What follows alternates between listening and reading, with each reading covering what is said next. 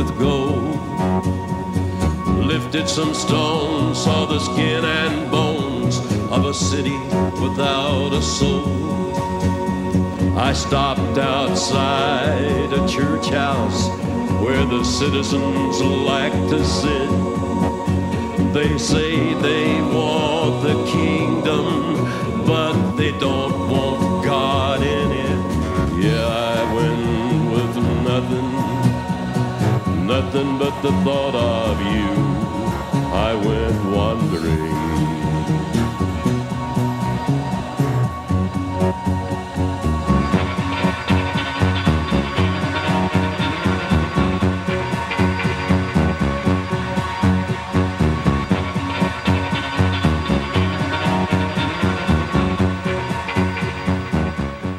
Live from the Mecca of Mormonism, this is Heart of the Matter. It's right here on the front corner. That's not the mic. We're having a brief technical problem here, so just. Is it on the phone? It sounds good. Oh, here it is. This is going to make the gag reel. I can almost be certain of it. Live from the Mecca of Mormonism, Salt Lake City, Utah. This is Heart of the Matter, and I'm your host, Sean McCraney. It's where Mormonism meets biblical Christianity face to face. If you have family or friends who can't watch Heart of the Matter on their television set, you can have them go to hotm.tv and watch it from anywhere in the world. The Daily Universe, the newspaper at Brigham Young University, in its 30 years of publishing the newspaper, has never had to retract the paper for a reprint until this last week. I guess there was a photograph in the BYU paper, and they just, under the photograph, said the probably worst thing they could possibly ever say. It was covering the LDS General Conference, and under the photograph of the members of the 12 apostles, it says, quote, members of the quorum of the 12 apostates and other general authorities raised their hands in the sustaining vote Saturday morning. The newspaper found out about it early. They scampered around campus, picked up 18,000 papers, and reprinted it to say LDS, members of the quorum of 12 apostles. I think they had it right the first time. So anyway, what is Zelph, or who is Zelph? In Mormon history, the story goes that the Mormons were in Zion's camp. This was a military operation that Joseph Smith called together, and they traveled by foot all over the place and to kind of fight back against some persecution that was taking place. And while they were traveling, they came upon a small mound, and on that small mound, some people found bones of a male, it seems, who had an arrow stuck in his leg, and he had died from that arrow, it seemed. And so they said, Joseph, who is this? And this is from History of the Church, Volume 2. This is from Joseph Smith's own mouth. The brethren procured a shovel and hoe, and removing the earth to the depth of about 1 foot, discovered the skeleton of a man, almost entire, and between his ribs the stone point of a Lamanitish arrow, which evidently produced his death. Elder Burr Riggs retained the arrow. The contemplation of the scenery around us produced peculiar sensations in our bosoms. And subsequently, the visions of the past being opened to my understanding by the Spirit of the Almighty, I discovered that the person whose skeleton was before us was a white Lamanite, a large, thick-set man, a man of God. His name was Zelph. He was a warrior and chieftain under the great prophet Onondagas, who was known from the hill Cumorah, or Eastern Sea, to the Rocky Mountains. The curse was taken from Zelph, or at least one part, and his thigh bone was broken by a stone flung from a sling while in battle years before his death. He was killed in battle by an arrow found among his ribs during the last great struggle of the Lamanites and the Nephites. What's great about the story of Zelph is, in Joseph's own words, he says that he was a warrior and chieftain under the great prophet Onondagas, who was known from the hill Cumorah, which is in New York, or the Eastern Sea, he says, to the Rocky Mountains. All right, this was Joseph Smith who said the Spirit of the Lord told him this about this skeleton man named Zelph. Well, today, the LDS apologists are saying that there's a limited geography theory about where the Book of Mormon took place. It was in a really, really, really, really small area, maybe even the size of a county somewhere in maybe even Panama, they say. It wasn't necessarily in the United States because DNA is not supporting that any longer.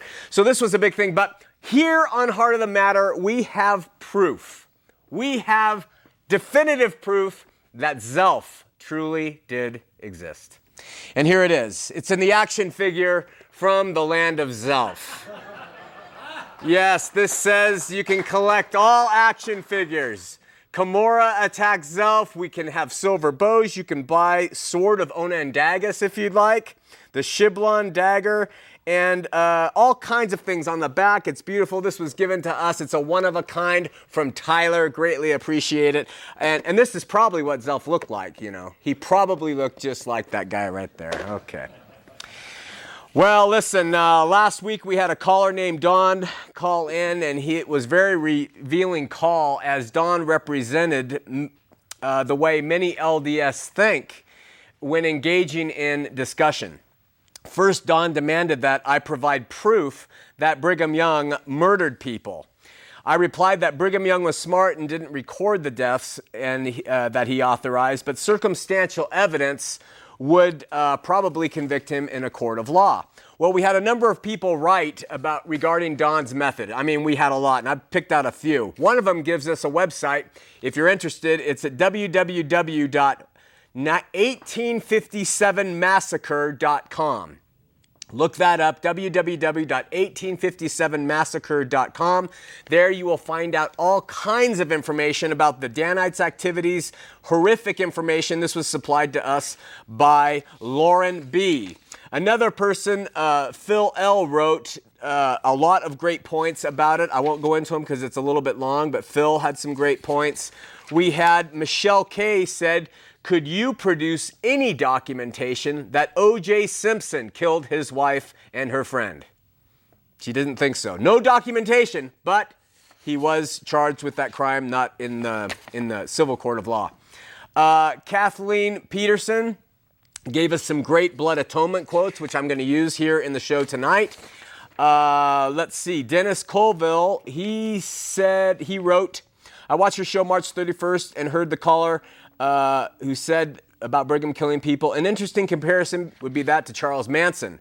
Old Charlie never dirtied his hands, but he had his followers kill for him and was convicted of those murders. Same scenario for Brother Young. His hands stayed clean, yet people were killed by his orders.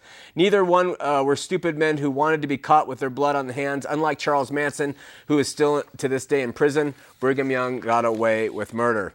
L. Ballard, he recommends reading the book Destroying Angel for more evidence about it. And finally, Chuck Goldberg, I'm going to take the time to read this. I think it's good.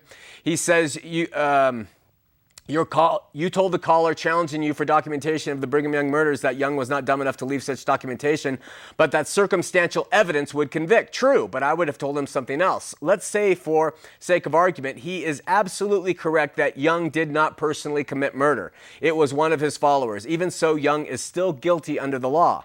I would have then related the case in the news today about a black kid found murdered. The investigation led the cops to a couple neo-Nazi white power types who received their inspiration from a specific organization's website.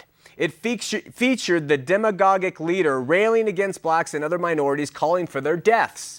The prosecutor not only nailed the triggerman, but also went after the demagogue who had an alibi. He was hundreds of miles away at the time of the murder. The prosecutor, however, was undeterred. In his closing argument, he basically said that the leader targeted his audience, who were disaffected, impressionable, ignorant youths, put up the website, aired footage calling for these deaths, explained how to obtain firearms, and more. Thus, how could he put all this in motion, then stand back and claim he's not responsible because he did not pull the trigger? Under the law, the prosecutor argued, he is just as guilty as he pulled the trigger himself. The jury convicted him.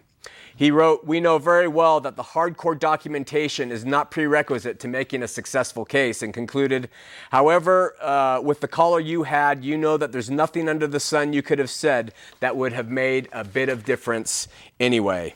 And I suppose this is the greatest evidence of the true believing Mormons.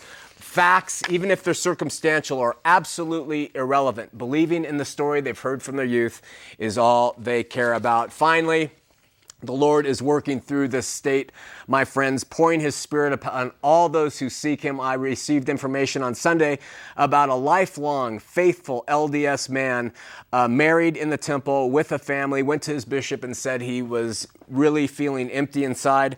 The bishop took the standard route and said the man needed more church assignments to help him find his personal fulfillment. He also asked this man to speak at an upcoming LDS meeting. The man went home, began preparing what he was saying, opened up the Bible. He read and read. Through reading the Bible alone, discovered he was actually a sinful man and that he did not know anything about the biblical Jesus. He prayed to God to forgive him for his sin, and it changed his life. The man was radically born again. He now completely understands and embraces the biblical teaching of salvation by grace and grace alone. If you seek Him, He will answer. Doesn't matter where you are in your religious walk right now. Seek Him, ask Him to change your heart, and He will answer. Go to the Lord, pour your heart out, then open up His manual, the Bible. From what I've been told, the man reports that now he's opening the Bible and reading, and he's seeing things he has never seen in all his LDS experience. We praise God with him and all the others we hear about who are coming to the Lord in this manner. Has it happened to you? That is the question. Last weekend was another semi-annual general conference for the LDS Church. We are going to try and hit on some of the highlights next week, as well as a show that we are calling Funny Games. I hope you will join us to watch it. Finally, people often want to know how they can contribute to our ministry, how they can be a part of the ministry. Let me introduce to you to Heart of the Matter Partners. If you're interested in becoming a Heart of the Matter partner, we have 4 avenues available. So if you're ready, we're going to show them on the screen. First, you can call us. Toll-free number 888-868-HOTM, right there on the screen. We will send you a brochure about becoming a partner. Second, you can email us for the same information at partners@hotm.tv, or you can go online at hotm.tv and you can click on partners and find out all about our partners program. And finally, you can write us if that's the only way that you can communicate, and you can write us at 314 South Redwood Road, Salt Lake City, Utah, 84104. And with that, let's have a word of prayer. Lord, we pray for the work you are doing. We pray for the people who are seeking, our audience here, our audience in Utah, Idaho, and everywhere else where they might see this show. We pray that light will come into darkened hearts, eyes will be opened, and we will be able to share the truth tonight. In Jesus' name, amen. And so tonight we continue forward over the dry and isolated settlement called Deseret, speaking about all the unspoken LDS history. Last week we talked about some of the control methods that were used or employed to keep the saints in check once they arrived here in the Salt Lake Valley. Included in these methods was a disdain for anything that caused the saints to place their allegiance on anyone outside of the control of the church. Doctors were greatly frowned upon, and their practices strictly controlled in Utah, while lawyers were held in utter contempt, especially lawyers that came out of Washington, D.C. Speaking of the United States government, second counselor to Brigham Young, Daniel Wells, said, quote, "I do not think there is a more corrupt government on earth," end quote. Brigham Young's brother called the U.S. administrators insane for not accepting the fact that Mormonism held all the keys to personal salvation. Brigham Young's other brother, Lorenzo, said, quote, "I have long prayed that the Lord Almighty would destroy the nation that gave me birth, unless the rulers thereof repent." And LDS leader Orson Hyde said, quote, "The Constitution now serves but little purpose other than a cloak for political gamblers, merchants, and hucksters." This attitude, I believe, remains in the political machinations Mormonism continues to entertain today. Don't be fooled. Whether the public office is high or the public office is low, LDS power brokers still seek to implement a theocratic government they hope will ultimately oversee the entire operation of the world. Whether they can succeed in this remains to be seen. Nevertheless, the seeds have long germinated in the soil of the collective LDS heart and appear in our day and age to finally have an opportunity to begin to blossom. I would not be surprised if a faithful Latter-day Saint makes another bid for the highest office in this country once again in 2012. You see, to the LDS faithful, nobody on earth is more suited or prepared to take public office or govern the masses than one of their own.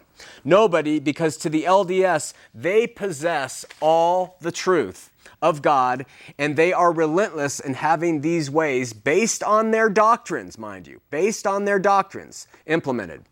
Therefore, anyone who does not embrace Mormon doctrine automatically is considered inferior to a candidate who does. If you might be friends with some people in public office or at your business, and you might believe they consider me an equal and this and that.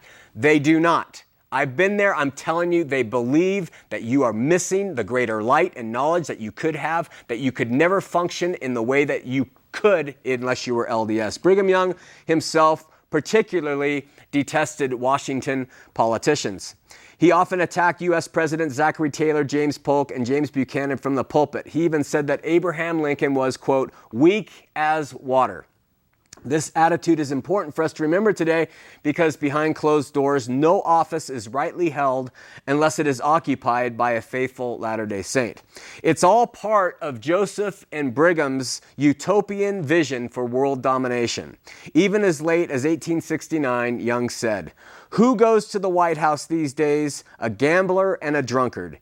And a vice president is the same. And the vice president is the same. And no man can get either office unless he is a gambler and a drunkard or a thief. And who goes to Congress? You may hunt clear through the Senate and House, and you cannot find any men that are not liars, thieves, whoremongers, gamblers, and drunkards. I tell you, there are mighty few, for no other kind of men can get in there." So with this mindset shouted from the pulpit, there was bound to be problems when the federal government assigned appointees to oversee the now new Utah territory. Now again, we must ask ourselves, how would a truly Christian community respond to governmental appointees? Would they attack them? Would they rebel against them, prepare for war, and actually fight them? I would suggest true Christians would turn to the manual for direction and not to men. Romans 13:1 says, "Let every soul be subject unto higher powers, for there is no power but of God, and powers that be are ordained of God." Christians would read in Titus 3 that they should put themselves in mind to be subject to principalities and powers, to obey magistrates, and be ready to every good work, to speak evil of no man, to be no brawlers, but gentle, showing meekness unto all. Or they would read the Apostle Peter's words in 1 Peter 2:13 that says, "Submit yourselves to every ordinance of man for the Lord's sake, whether it be to the king as supreme, or to governors as unto them that are sent by him for the punishment of evildoers and for the praise of them that do well." You will always find, in comparing true biblical Christians with religions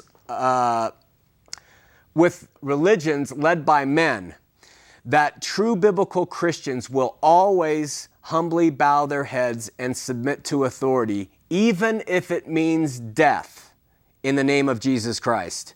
While the movements led by men will always seek to retaliate for revenge and will fight for these causes they deem just to fight in.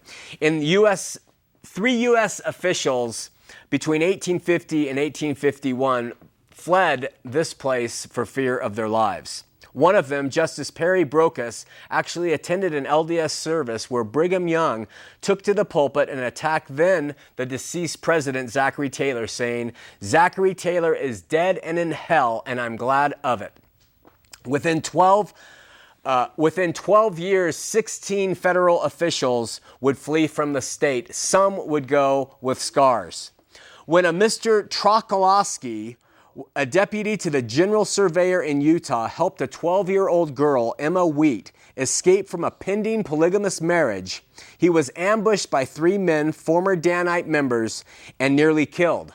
Speaking of the Utah Mormons, his boss, David Burr, wrote the following report to Washington, which is still found in Washington's governmental records today. It says, "These people repudiate the authority of the United States in this country and are in open rebellion against the general government. So strong have been my apprehensions of danger to the surveyors that I scarcely deemed it prudent to send any out.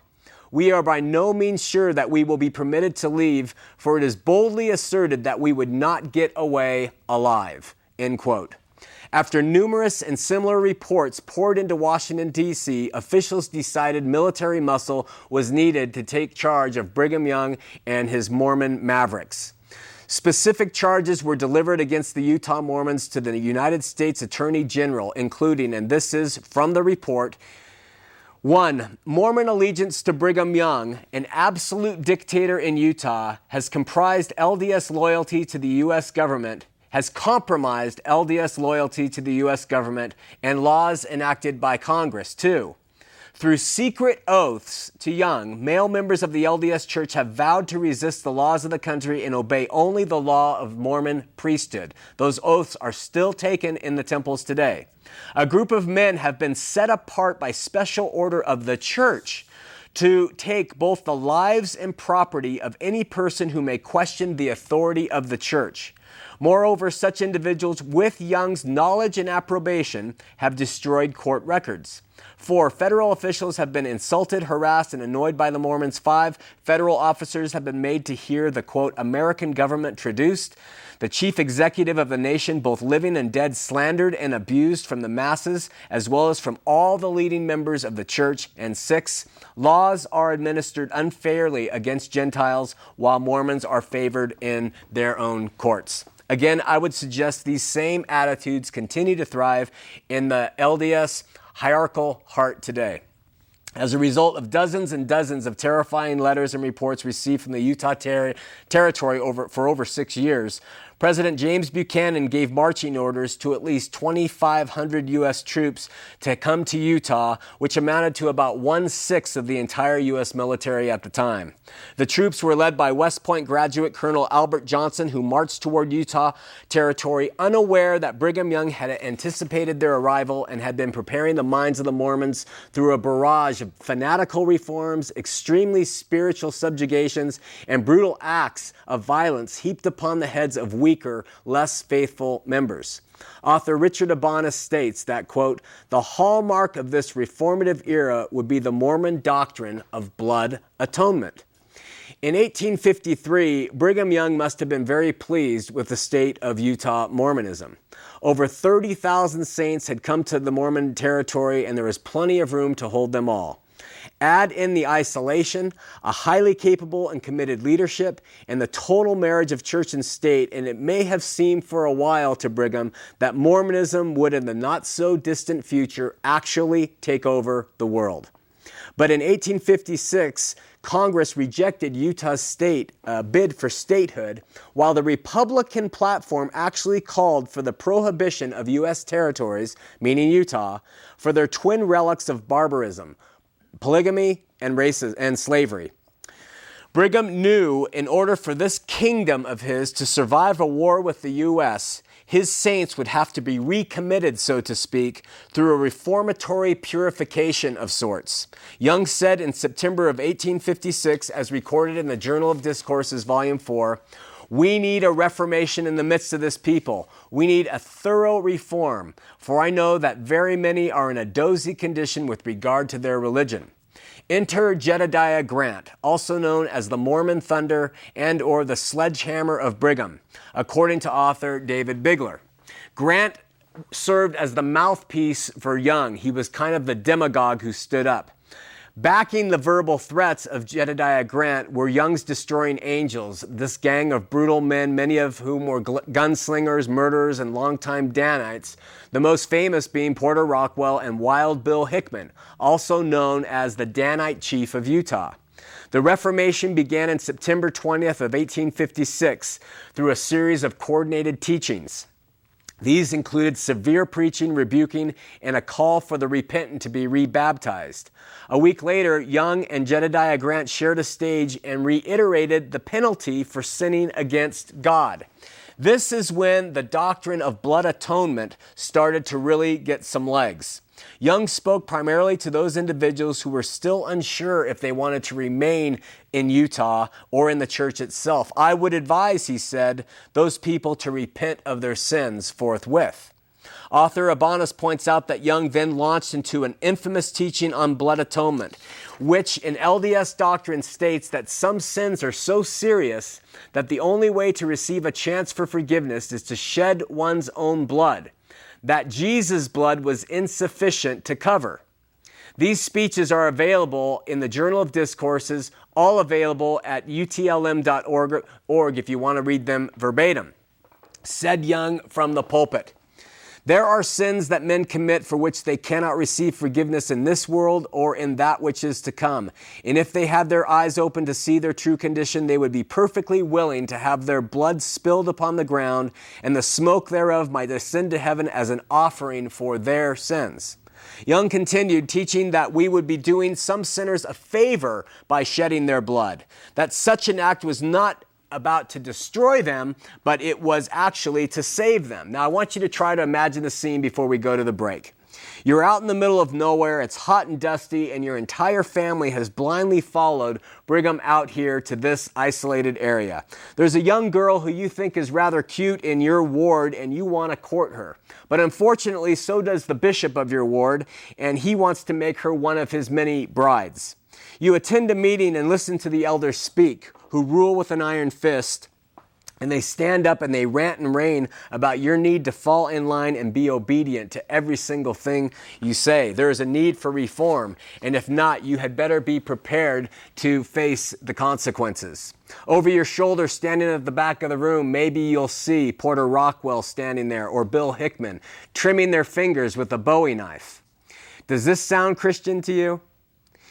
From the same pulpit, Jedediah Grant was just as bad as Brigham Young regarding people he felt were sinners. He said, "My prayer is that God's indignation may rest upon them and he will curse them."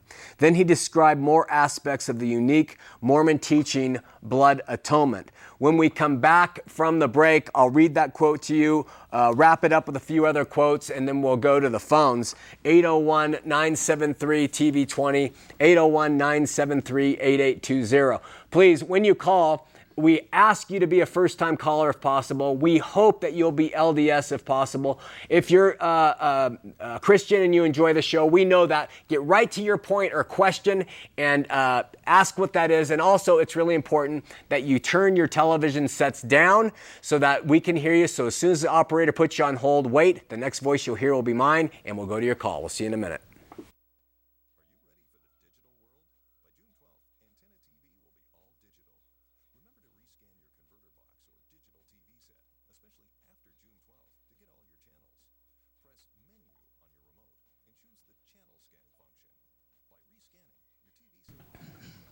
After calling God's indignation upon the sinful in the Utah Valley, Jedediah Grant continued, "There are men and women," quote, "there are men and women that I would advise to go see the president immediately and ask him to appoint a committee to attend their case, and then let a place be selected and let the committee shed their blood.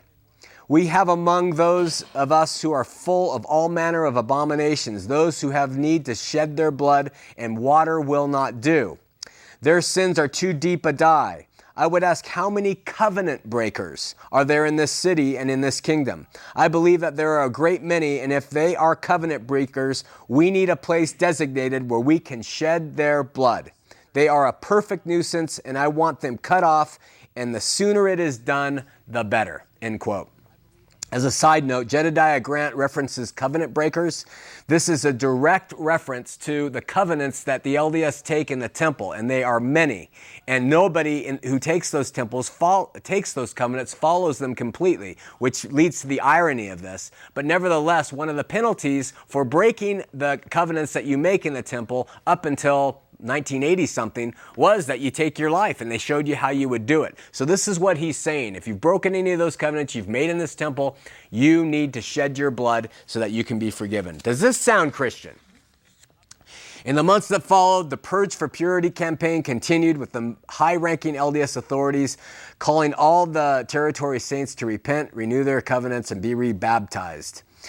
Into Jesus, no, but to the church and to Brigham Young. Simultaneously, a verbal inquisition rolled forth where everyone was interviewed and asked at least some of these questions, according to the diary of John Clements. Have you ever committed adultery? Have you ever spoken evil of the authorities or anointed of the Lord? Have you ever betrayed your brethren? Have you ever stole anything or taken something that was not yours? Not your own? Have you ever taken the Lord's name in vain? Have you ever been drunk? Do you pay all your tithing? Do you attend all your ward meetings? Do you pray in your families night and morning? Do you wash your bodies once a week? In the personal diary of Hannah Tapfield King, she reported on November 2nd, 1856, that these interrogations were a fearful ordeal. Sound Christian to you? Liberty in Christ? The important thing about this, and we're going to stop now and go to the phones, but the important thing is these same questions are still asked of Latter-day Saints today. No, they don't ask if you take a bath every week, but they ask you many of the same ones, and those are the way you're asked once by your bishopric member, then you go to a higher guy, a stake presidency member, twice in order to get your temple recommend. And you have to answer in the right way on every single question in order to get in. And then once you get in, you're able to get the endowments, make the covenants necessary for you to go on after this life and become a god. That's what the whole thing is based on. If you broke those covenants during Brigham Young's time, he said you needed to shed your own blood because there was no other covering for you. With that, let's go to the phones and talk to Timothy and Magna, first-time caller who is LDS. Timothy, you're on Heart of the Matter. Timothy, hang up. Line 2, we're going to James in Salt Lake City, first-time caller. James, you're on Heart of the Matter. Hey, good to talk to you, Sean. You got a good show. Thanks, James. Hey, are you aware that James Fletcher, who was LDS and headed NASA, was involved in the decision to award the contract to the shuttle rocket motors to Thiokol in Utah, which led to the deaths of the Challenger astronauts? And he had gotten pressure from the church office and the president of the church to award the contract to Thiokol. There was a lot of influence peddling going on. I didn't know all those details. No, I knew Thiokol. I know it's a Utah company up north by Brigham City, I guess. But yeah, Thiokol. Well, the thing was a pro-Utah group comprising of president of the church and others, and put a lot of pressure on Fletcher to give Thiokol the contract for the shuttle rocket booster. Huh. And it was an inferior design. Wow. And so the 7 astronauts died when they did not need to die, and that's all because of James Fletcher being a Mormon and getting pressure. Killed the astronauts. And it comes down to greed. Think about it. That's wild, James. Hey, can you send me? Do you have any information on that? I do. I have a good documentation. In fact, there's going to be a book coming out in about a year that's even going to detail more about the church's influence in the shuttle disasters. Wow. Well, I'd like to read about it. Thanks so much for the call, James. Hey, take care, Sean. Keep up the good work. Thanks. God bless you. Bye-bye. Bye, we're going back to Tim and Magna, who's LDS. Tim, you're on Heart of the Matter. Hi, Sean. Hi, Tim. Well, I have a question for you. Yes, sir. You were a priesthood holder, I understand. Yes. And you also went on a mission. Yes, I did. And I'm really curious, what made you turn and leave the church? Well, really, probably the best way to answer it is I've answered it over 160 shows that what's led to it. But bottom line is I tried to do what the church suggested to get right with God, and it never worked in my heart. I was always struggling to feel or sense like I had arrived, and I couldn't get there. And so I hated being a hypocrite, and so I couldn't balance between being a hypocrite and pretending like I was okay, because LDS didn't want to hear that you're not okay, and then not being okay. And so what happened was I came to the Lord and I asked him, please give me a new heart. Let me know that I'm approved of you. And the only way that that could happen was that he forgave me of my sin through the blood of Jesus Christ and by his grace, and not of anything that I could do. And when I realized that, my eyes opened, I was born again, and I said, my goodness, I'm a new creature. My propensity to sin is going away, and I know I'm forgiven if I die. And so when that happened, then I looked around, 4 years I stayed, looked around at my LDS, and I tried to listen for those clues.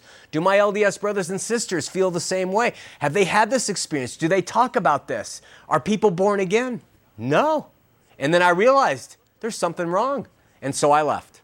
That makes sense to me. The other thing was why do you have a program that disses on LDS? Well, I understand Mormonism because I was in it for so long, and I understand their teachings. And so when a Latter-day Saint calls and tries to give me teachings that are contrary to the Bible, I also took some time to try to learn the best I could the Bible, and then I'm able to speak their language and tell them how that is off. Additionally, Timothy, I have family that are still in the church. I have hundreds of friends that are still in the church, and none of them have the peace of knowing that if they were to die today, they're going to go into the arms of Jesus. All of them say, well, I hope so, or I'm trying, and they're burdened. And so I want to be able to show how they can be free. But couldn't you do that without using the without throwing that in? Couldn't you do that in a different way? Well, here's the thing, Timothy. A couple things about that. One, I know, and I hate to use that word with LDS, but I know the Lord has led me to do this. The second thing is if I was just to get up and give a biblical talk, and that's not just a thing, that's an important thing. Right. But unless I make a comparison, the LDS will sit and they'll say, yeah, we believe that. Yeah, we're all the same. And so what I do is I use what the actual doctrines are compared to what the actual Bible teaches, and that produces in them angst. And they say, I hate this guy. And then they say, well, maybe that's true. And then they say, wow, maybe I'll try that. And that's why we do it this way. Yeah. Does that help you? Well, it kind of does, I think you're a great guy. I'm not a great guy, Timothy. I think you're a great guy. I really, that's one thing. Hey, Timothy, let me ask you a question. You got to ask me 3. I get to ask you a couple. You got it. If you step out your door today and a truck hits and kills you, are you going straight to the highest degree of the celestial kingdom? I believe, yeah. And by what do you base that belief upon?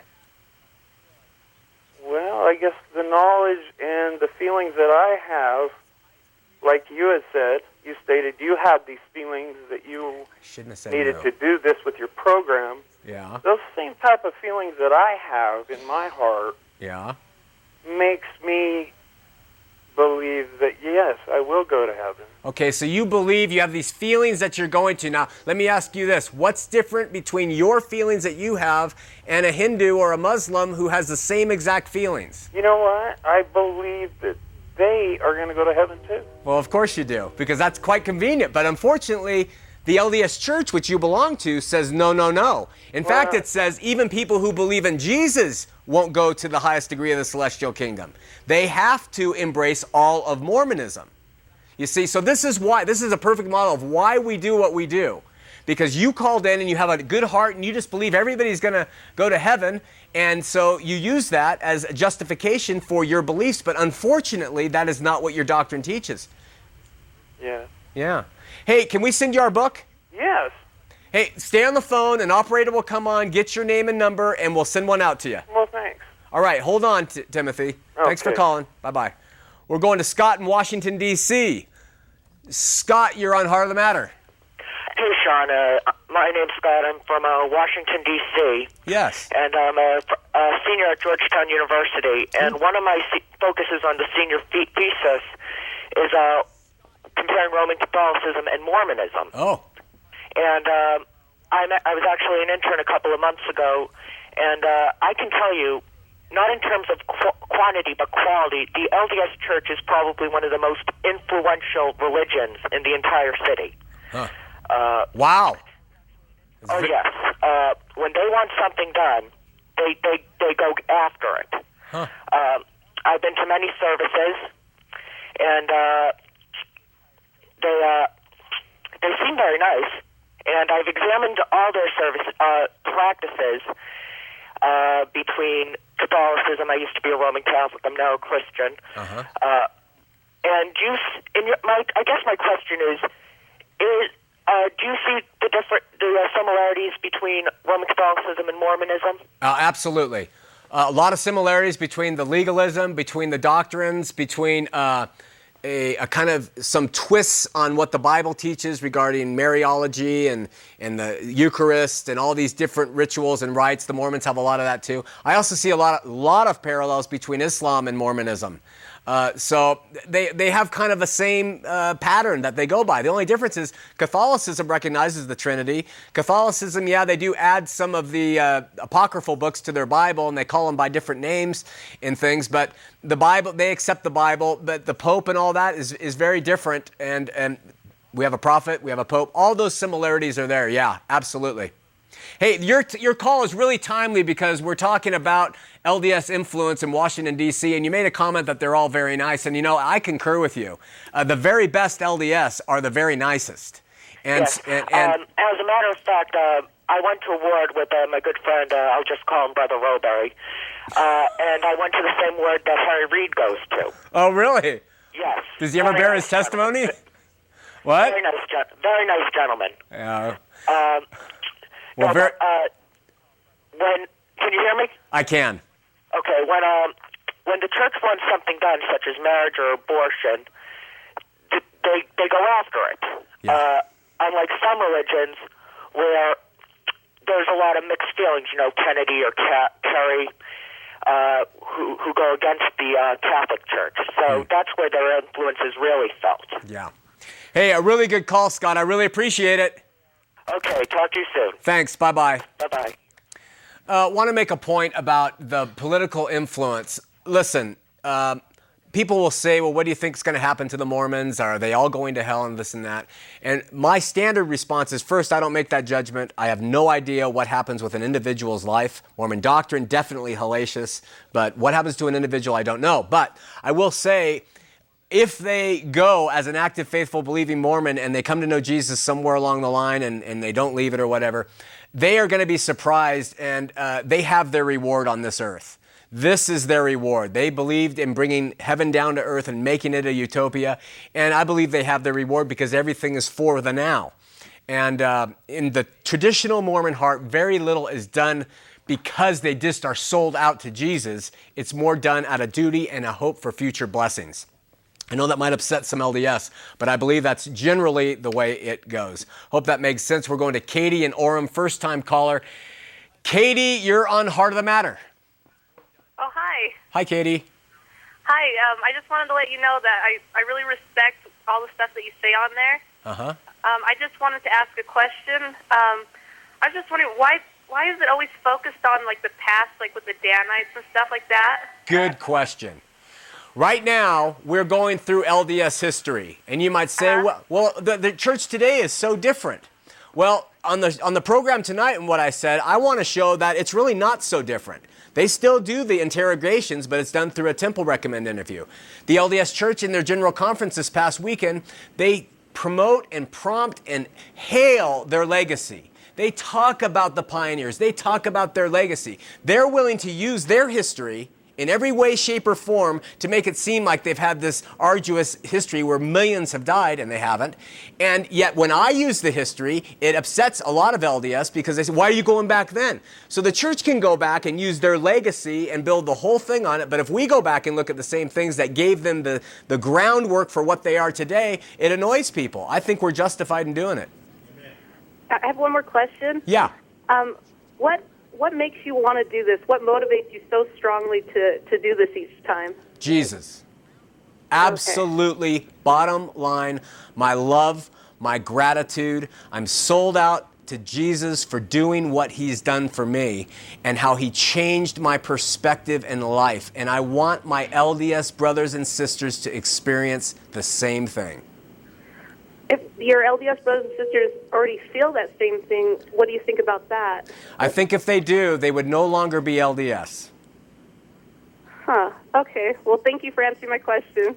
You're welcome, Katie. I like that laugh you have hidden in that voice of yours.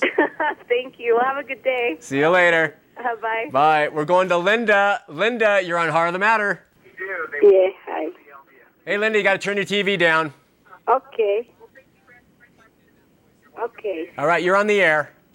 Yeah, hi. Hi, Linda. I like this. This is the first time I watch your TV, and it's amazing. And I'm glad you're LDS before, but I was just kind of hurt because you're a good guy. You know, we're all people. We're not all perfect, but I'm a convert. I'm about 18 years. I'm a Catholic, and I'm a convert of LDS. Oh. And I'm from California, and then went to Las Vegas. Now I live here in Utah. Uh-huh. I have a admire of Mormon people, because what I know with my experience with my Catholic, and I attend some Lutheran, any church is good. They all believe in God. But the system of the Mormon is so disciplined, because we need discipline in this world. Yeah. My philosophy is, if we don't have like a president in our country, the people will be missed. So we need a leader like the prophet, which is in the Bible. And what's wrong if the prophet will guide us in a good way instead of evil way? Because I become Linda, a good person. Can I make an observation? Uh-huh. Are you Samoan or Tongan? I'm a Filipino mix. You're Filipino? Filipino, I'm trying to Spanish, understand your... Italian. What's that? I'm a mix. My grandparents is from Spain, Spanish, and my dad is Italian, Chinese, Filipino. I was born in Philippines, but I'm mixed. Okay. And you came from the Catholic Church? Yes, I came from the Catholic private church. And you probably remember, I'll be quick about this, you probably remember when they had dress codes to go into Mass, and you probably remember when they had all that order and that discipline, right? Yes, it's nice, and they're nice people. They are nice people. Everyone's nice people. The thing about it is there's discipline, but you can get discipline in the Army. You can get discipline being an IBM salesman. You can get discipline all over the place. Discipline is good when it comes from the Lord. I'm not against discipline. I'm not against the discipline the LDS have. Yes, my dad is a well-disciplined. Yes, God is well-disciplined. But I am against their doctrine. Their doctrine is not biblical, Linda. And because they're disciplined and they look nice and are nice, it doesn't mean they're right. This is one of the problems with the counterfeit. Is it might look this way, it might act this way, it might sound this way, but when you read the doctrine, it is not right, Linda. All is bad, because it makes me more better person. It makes sense. Yeah. They didn't say to do evil. They like us to do good. Oh, I know they want you to do good. Listen, keep watching the show, and maybe we can talk again. Yeah, but it's interesting. At least I listen to you, because I like the truth too. Maybe. Good. You know? Praise God. Yeah. Thanks so much, Linda. Yeah, but I love the LDS people. Mostly 90%, they're very compassionate and they're nice. Okay. Thank you. Thank you, brother. Okay, thank you. Bye. We're going to Linda in Salt Lake City, line 1. I was almost there. We're going to Mandy, line 2 in Orem. Mandy, you're on Heart of the Matter.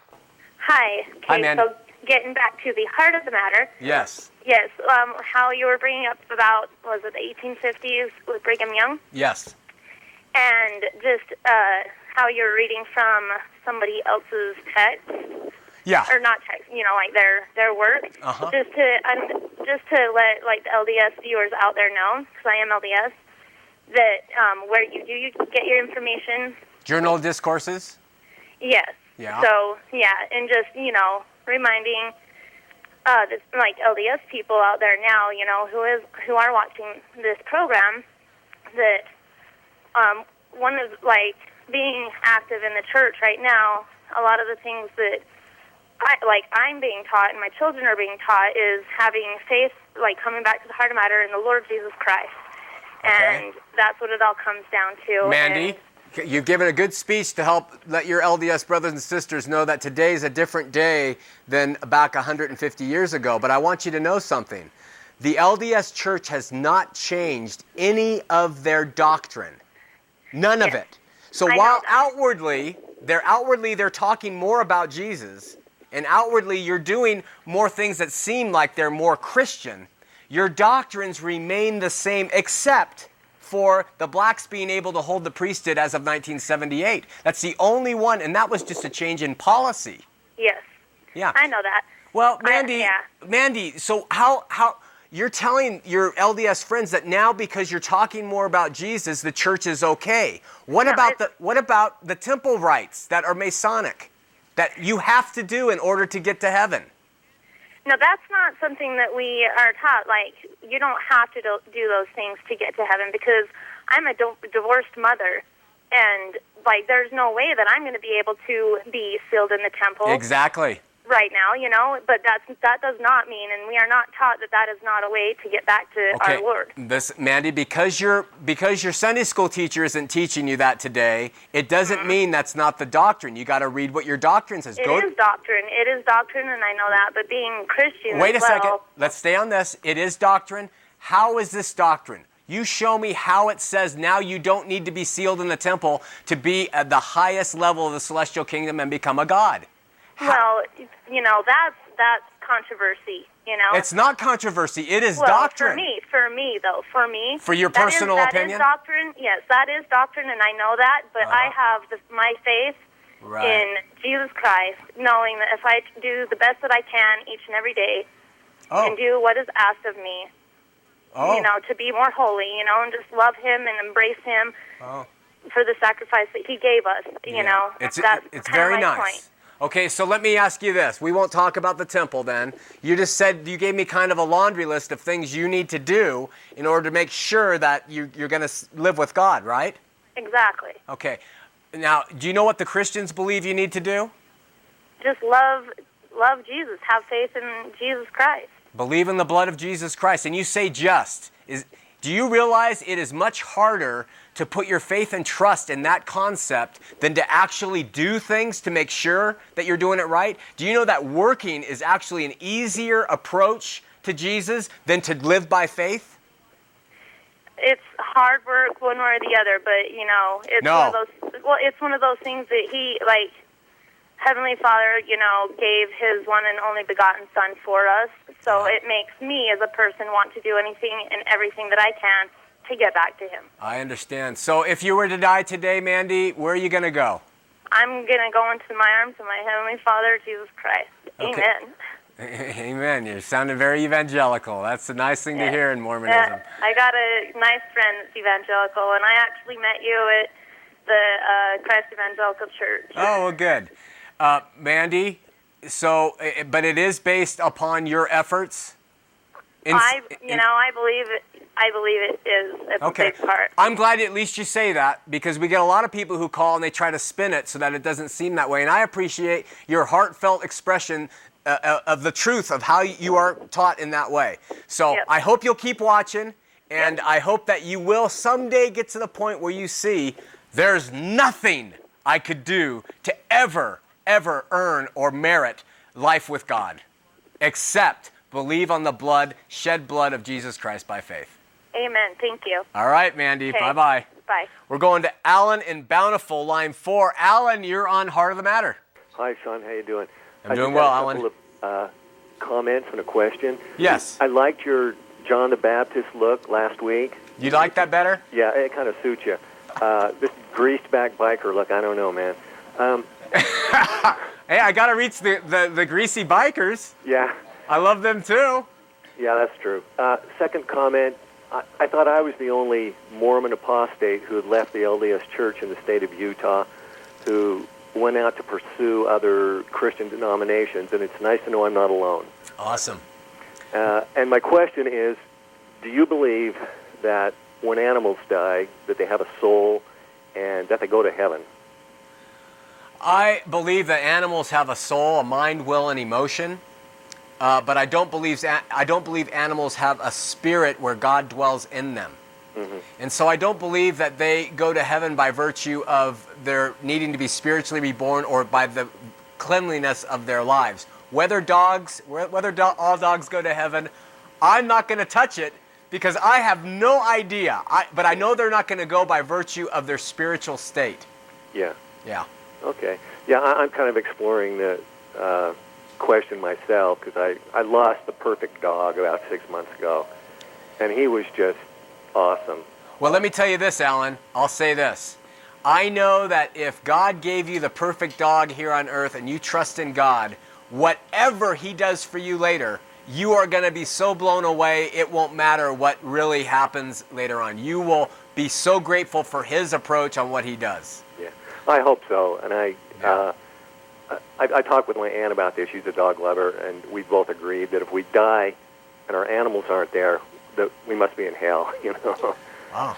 So I sure That's hope funny because my version of heaven is no animals. Oh, really? Unless they're cooked right. Just kidding. Well, let's hope that there are different suburbs in heaven. So, you know, if you don't like animals, you go there. And there's a lot of mansions, you know. There's a number of... There's a dog motel. I don't know. I'm kidding. Yeah. Well, I sure hope so. Hey, all right, Alan, thanks so much for the call. I love your heart. I hope you, in your search out of Mormonism, have found a good Christian church. Yeah, I'm getting there. Keep going, my brother. Hey, thanks. Thanks. Bye-bye. We're going to Wanda in Vernal, first-time caller who's LDS. Wanda, you're on Heart of the Matter. Hi, Sean. Hi, Wanda.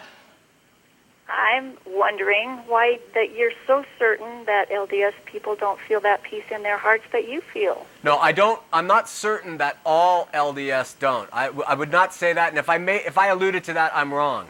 But I would say this. If you have this peace and this reassurance that Jesus is the only means by which you go to heaven, you would never sit there and also believe that you have to keep a Sabbath day in order to please him, that you have to do the temple rites, that you have to do this, that you have to do that. You would never do that. What you would do is say, well, you know, you'd have a completely different perspective and a completely different attitude. Also, I believe those things are a support system for me to help stay close to my Father in heaven. That's fine. And in your case, that may be true. I'm not going to question that. I'll let you go stand before God, but only you know. But let me ask you something, Wanda. When you go before God, and he says, what did you do to merit life here with me? What are you going to say? I'm going to say I took care of your name in the things that I did and lived my life by. Okay, and you know what I'm going to say? And my church gives me a lot of good guidelines to follow those things. Okay. They're a lifeline, basically. Okay, is this what you're going to say to God? That your church did this for you and you tried to do it? And is that your... No, I'm going to say your gospel, which is the vehicle of my church, gave me this lifeline. Okay. And it was a help that helped me stay close to him. Okay. And this is what my response is going to be. God, I did nothing to merit life with you. I was a sinner. Well, I would be embarrassed to say that. I know you'd be embarrassed because that's part of pride. But I would say I have done nothing. Will you let me say what I would say? I want to tell him I would say nothing. I had done nothing but believed on your Son because that's what you told me to do.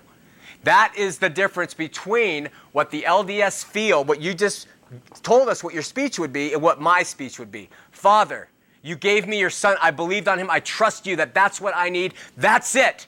I believed in his blood. I believed in you that you sent him. That's it.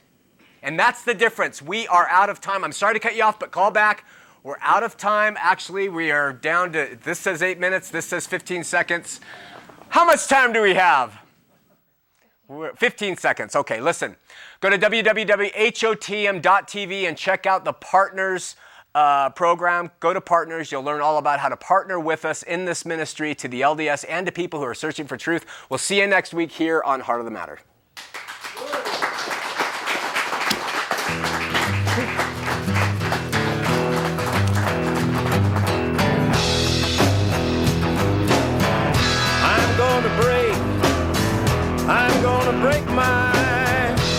I'm gonna break my rusty cage and run. I'm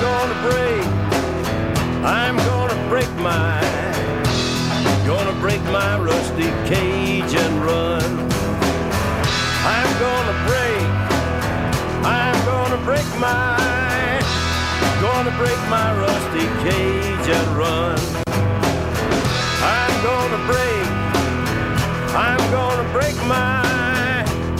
gonna break my rusty cage.